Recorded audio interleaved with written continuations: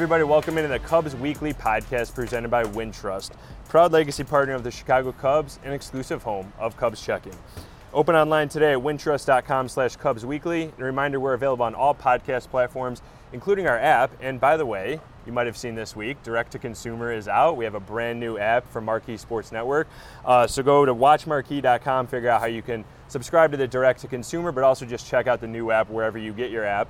Taylor McGregor here, Tony Andracki. We're on the south side at White Sox Park, Guaranteed Rate Field, whatever you call it, US Cellular, whatever. It is extremely hot. Comiskey, yes, yeah. That was a long time ago too. It's very hot and muggy. We were just talking about there was a lot of rain obviously earlier, but beyond the weather, the Cubs are hot right now. So Taylor, what do you make of this recent stretch and how it affects the trade deadline? I think the stretch that we should talk about is you getting through that read. I mean, way to go. Thank you, yes. That was excellent. Thank you. The other stretch that we want to talk about, the Cubs, taking the series against the Nationals, 3 of 4 against the Cardinals, winning in Game 1 against the Sox, and Cubs fans hoping for another W here tonight. I think what we're seeing is maybe for the first time this season, this team collectively getting hot. I thought Nico Hoerner put it really well. He said, we still don't feel like we've really hit our stride. Usually in the course of a season, you go through lows, but you also go through highs, and you have stretches where you feel like, okay, we can beat anybody at any time, any day, and the Cubs really haven't had that. But I feel like they're kind of stepping into it, which of course is an interesting time of year to do so, but it's been really fun to watch. Yeah, no, it has been for sure, and you're right. They absolutely are firing on all cylinders, and we are recording this Wednesday, so maybe Wednesday's game goes a little bit differently than the last week or so we've seen, but dating back to June 9th, again through Tuesday's game, Cubs are 23-15. That's a pace of about 98 wins over the course of a full regular season. So yes, it's taken a small snapshot and extrapolating out over the course of a 6-month season, but this is still 6 or 7 weeks of really strong play for the Cubs, beating teams like the Giants, the Yankees, the Orioles in that stretch, and just playing well against the Brewers and some of these other teams. So yes, they are in a soft part of their schedule, but they're beating the teams that they're supposed to beat. And I think Dansby said it really nicely as well after Tuesday's win, is they're making things really interesting and difficult on the front office right now. And that's what the players wanted to do, right? They didn't get off to the start of the season they wanted to and point to run differential or whatever else you want to, but they are what their record says they are. At this point in the season, they still have a chance to be buyers. They still could be sellers, but to be in this area, I think it is success for sure right now. And then also, I'm really curious to see how the next 5-6 games play out leading up to the deadline because of the impact it can have both this year and beyond for this franchise. Yeah, I think you can't overreact to 1 week. So we talked specifically, or I did at least, about this past week, but you make a good point of you go back to June and it's collective, and that's where you can make more decisions based upon. And I think this group overall, when you look at the number of wins, has underperformed. Mm-hmm. We've seen good flashes, and I think they can continue to build upon that, and you still have 2 more months to make it count over 162. So I'm excited to see what happens at the deadline. If I'm Jed Hoyer, and if I have any say, I kind of hope they just quote-unquote hold. Not be buyers, don't be sellers.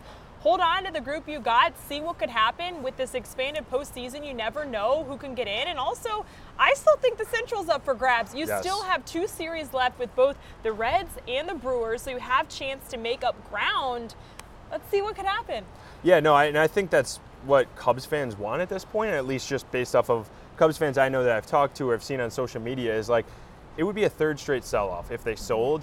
Even holding, if not necessarily buying, like you said, is a huge positive for this because it's not a 3rd straight sell-off. It's seeing what can happen, seeing if this team is the team we've seen the last 6 weeks, seeing if it's the team that we see that has the 4th best run differential in the National League, and that maybe they are putting it together. And the other thing too, I've heard so many people say, oh, well, this is not a World Series contender. How do you know that? You keep Cody Bellinger and Marcus Stroman, maybe add a couple veterans or something in the bullpen as a very soft buy. I think this team has the potential at least to get there because all you have to do is get into the tournament. And it's easier to get into the postseason tournament now than it ever has been.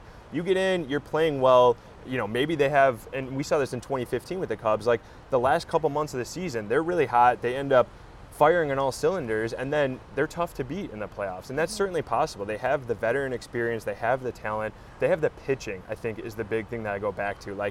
If they hold, if they keep these guys, down the stretch and then potentially even into October, if you have Stroman, Steele, Hendricks, like, you feel pretty good about that.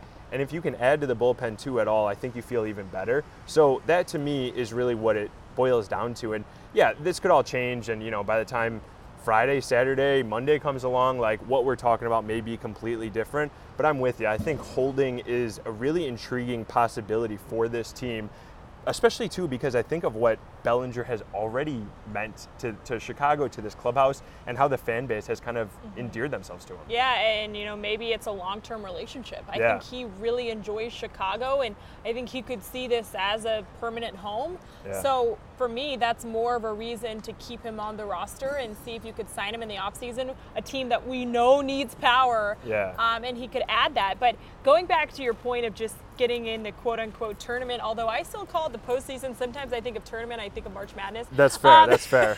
Let's say the postseason. I was talking to some White Sox people this week, and they pointed to 2005, and that team was picked to finish 4th in the division that year. Yeah. They went on to win the World Series. So again, if you can get in, get hot at the right time, anybody could win.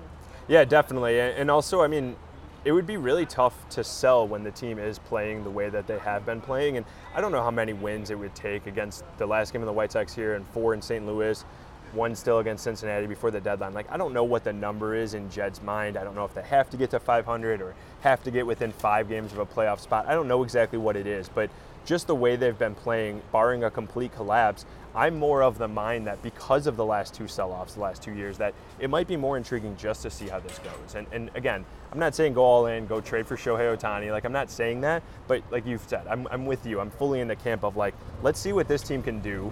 And if it doesn't go well, what if you really lost? Like, you lost maybe some prospects that you don't know who you would have gotten for Stroman or Bellinger. Like, see what happens, see how it plays out. Maybe they don't even make the playoffs. Maybe they don't come within, 2 games even of a playoff spot. But, like, I think it would be really intriguing, and I'd love to see Wrigley with some really entertaining, energetic games in August, September. And, like, in Marquee's history, we haven't seen that, right? Like, no fans in 20 and then 2 sell-offs. Like, I'm looking forward to that too, just from, like, our perspective, and, like, you being here in Chicago. Like, that would be a lot of fun, I think, to see that. Really. And I think getting meaningful games late in the season for some of these guys who haven't really done it. I mean, even Happ and Horner, who've been around, and they were a part of some teams that played deep into September, even into October, like, getting that back on their resume. And we know Bellinger and Swanson have been there, but some of these other younger players like a Christopher Morel, get him experience in those big time games so that, let's hope next year or the year after that, when you're really competing, they've been there and it's not as scary or not as new to them.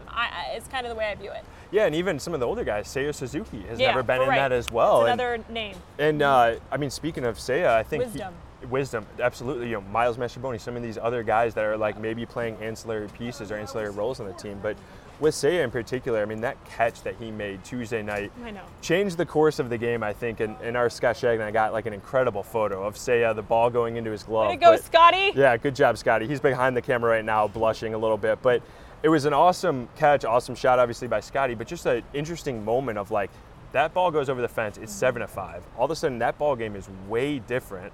Kyle Hendricks actually broke out into a tiny smile. I saw him, like, clap into a glove. For him, that's, like, ecstatic. That's like an Adbert Alzolay type of celebration. But what did you make overall of the catch by Seiya and just the stretch and maybe that we're seeing him on and kind of come into his own as a player? It's been really good to see his defense take a step forward. I think last year that was one of the downfalls of his game, and after his defense had been hyped up after coming over from Japan, he had won what is the equivalent to the Gold Glove over there, so you thought, okay, great, it's going to be great defense out in right field, and last year it wasn't great. But they challenged him to take more chances out there. They put a ton of work into the offseason with positioning and getting better jumps. And I think we've seen all of that come to fruition. And I still think there's room for growth. And I think he would even say that. And so it's exciting that we're seeing him make these plays. And you think, okay, what else is in the tank? Let's see what else we can get out there, because this team built on pitching and defense. Yeah, and honestly, my favorite part of this, and you asked Seiya about this, was Dansby's reaction, right? So he refused to high five or give any sort of celebratory interaction, I guess, with Seiya, because he didn't want him to start thinking, he wants him to start thinking that this is what Swanson and the rest of the Cubs expect of Seiya Suzuki. That type of play, that game-changing type of play. And he's a middle-of-the-order bat. He's a guy who's hit cleanup for this team for much of this year. And they want him to be a star, but I think in order for this team to consistently succeed moving forward, there's almost a need for him to be a star. There's a need for him to be that level of defender in right field. There's a need for him to show off the arm that we've seen at times, but also to develop consistency at the plate. And I think we've seen that a little bit. And this year was supposed to be a little bit more of, hey, he's more comfortable in the U.S. for second year and he's more comfortable in the organization. I think we've seen parts of that. But to me, and the Cubs have been saying this, I feel like we're still just kind of scratching the surface of what Seiya Suzuki can be as a player and what he can bring to the Cubs. Yeah, when he came over here, he was really good at hitting fastballs. This year, we've seen the numbers against the fastball decline, and I was talking to some hitting coaches about this, and they said, well, the breaking ball numbers are better, so that actually is telling us he's just been late on the fastball. So the fact the breaking ball numbers are better actually isn't necessarily a good thing because he crushes fastballs, and I think you're right, it's consistency, but for me, it's hitting the ball out of the ballpark, and when this team has to do that to really play a good, consistent baseball throughout the season. They need more guys who can hit the ball out of the yard, and I think they were hoping that they would get more of that type of production from Seiya. So the defense is important. I hope that continues to grow. I hope the consistency at the plate grows, but I hope he starts to hit the ball out of the yard more. Yeah, for sure. And we're going to take a quick break here on the Cubs Weekly Podcast. When we come back, we're going to talk about another guy who has hit the ball out of the ballpark all July, and Cody Bellinger. So stay tuned for that. You've got the jersey, the ball cap, the foam finger. Everyone can see you're a Chicago Cubs fan from a mile away. Ready to take your look to the next level? Upgrade your wallet with an exclusive Cubs debit card, which you can get when you open a Wintrust Cubs checking account. With no monthly fees, free ATMs nationwide, and a $300 bonus when you open your account. Start showing your Cubs pride with every purchase. Sign up at wintrust.com/Cubs. Only $100 required to open. No monthly minimum balance and no monthly maintenance fees. Member FDIC and equal housing lender. All right, welcome back into the Cubs Weekly Podcast. Taylor McGregor, Tony Andracki here. And Taylor, we touched on it already a little bit, but just Cody Bellinger, what he brings to this lineup. Obviously, I think everybody can agree on the long-term fit, defensively, offensively, but what we've seen from him in July is a player on another level, a player who has carried this team. And if we're talking about a hot stretch, that doesn't happen without the way that Cody Bellinger has been hitting the ball. I mean, 9 RBI in that Cardinals series alone. What he's done, what he did in that whole homestand, what he's done all month has really been nothing short of incredible, I think. He's been so much fun to watch. I mean, truly must-see TV when I'm thinking about guys in the lineup and, when I want to do hits. Like, whenever Cody Bellinger is coming up, I'm just all eyes on the batter's box and seeing what he can do because he's kind of must-see TV right now. But I think for me, the production is important, obviously. We all know that. But the way he's impacted the rest of the guys in that clubhouse cannot be oversold enough. I think we're seeing this offense come alive, and in large part, I really believe it's due to him. Yes, it's another lefty in that lineup, and so, pitchers and the way that they manage against this team has changed a little bit. But I also think you've seen some guys kind of rise to the challenge, say, okay, this guy's playing like that. I need to step up my game too, whether that's Happ, Corner, Swanson coming right off of the IL and just saying, I want to be a part of this action as well. And so I've been so impressed by Cody, his love for the game, the way he shows up consistent every single day with a smile on his face, wants to be here, wants to play baseball. It's been so much fun to watch. Yeah, and there's so many stats in baseball, but you can't quantify the Cody Bellinger effect on this team, and it would be really interesting if you could, because I wonder how many wins, how many runs extra they have, how many defensive runs he's helped save, and his presence, like you've said, it impacts the rest of the lineup because his ability to play really strong defense at first allows Mike Tauchman to play in center, and him leading off, David Ross has pointed to as lengthening the rest of the lineup, and the best version of this lineup, Tauchman leading off, Cody Bellinger has been hitting cleanup a lot this month as well. That, getting two lefties in there, the way they've been able to beat up on right-handed pitching, I think is huge. But yeah, the way Bellinger has just been and the way he carries himself and inside the clubhouse, you ask somebody about Cody Bellinger and they immediately smile and they laugh, and I feel like there's so many stories in there that we're never going to hear on the record, but there's so many different elements that he impacts. Yeah, Tyon said it great. He said top 5 teammate all time. Yeah. I mean, this is a guy who was in New York with Aaron Judge, and he did mention Judge in the top 5, but he's had a lot of really great teammates, a lot of pros in this game, and the fact that Bellinger is in that top 5, I think just speaks to who he is, the impact he can have on a club. But I do want to go back to the defense. I talked about his offense. I don't think it can also be overstated how valuable it is that you can have a Gold Glove caliber defender in center field and then easily move him to first base and he doesn't miss a beat offensively or defensively. I've seen it happen so many times in this game where you try to take a guy out of his natural position in center field, move him to first base, and all of a sudden it just doesn't line up because they're trying all of a sudden to learn this new position and it's challenging, and just the differences of, the routine, and the offense falls off a little bit. With him, it's been easy. He's made it look easy, and it's not easy. There's so many players around the league I think you could point to when they get moved positions and they struggle a little bit because it's a challenge. These guys are routine oriented, and when you kind of have to focus on your defense and get away from your offense a little bit, it's tough. Yeah, and I think there's just been so many moments that he's stepped up, right? And like against lefties, he had always struggled against lefties early in his career, but like this year, I mean, he's been one of the best left-handed hitters against left-handed pitchers, and like he's done so many things well with that. But Sunday's game against Jordan Montgomery, by far the best Cardinals pitcher this year, Ian Happ reaches on an error right before him, opens the door with 2 outs. Cody Bellinger slams a shot with a 2-run homer. And I forget who it was that he was facing earlier in the Cardinals series where, he puts the Cubs ahead. There's a call that doesn't go his way in the at-bat that he didn't like, a strike call, and he's facing a lefty again. And then he just keeps the bat in the zone and sticks it out there and base hit to right, drives home 2.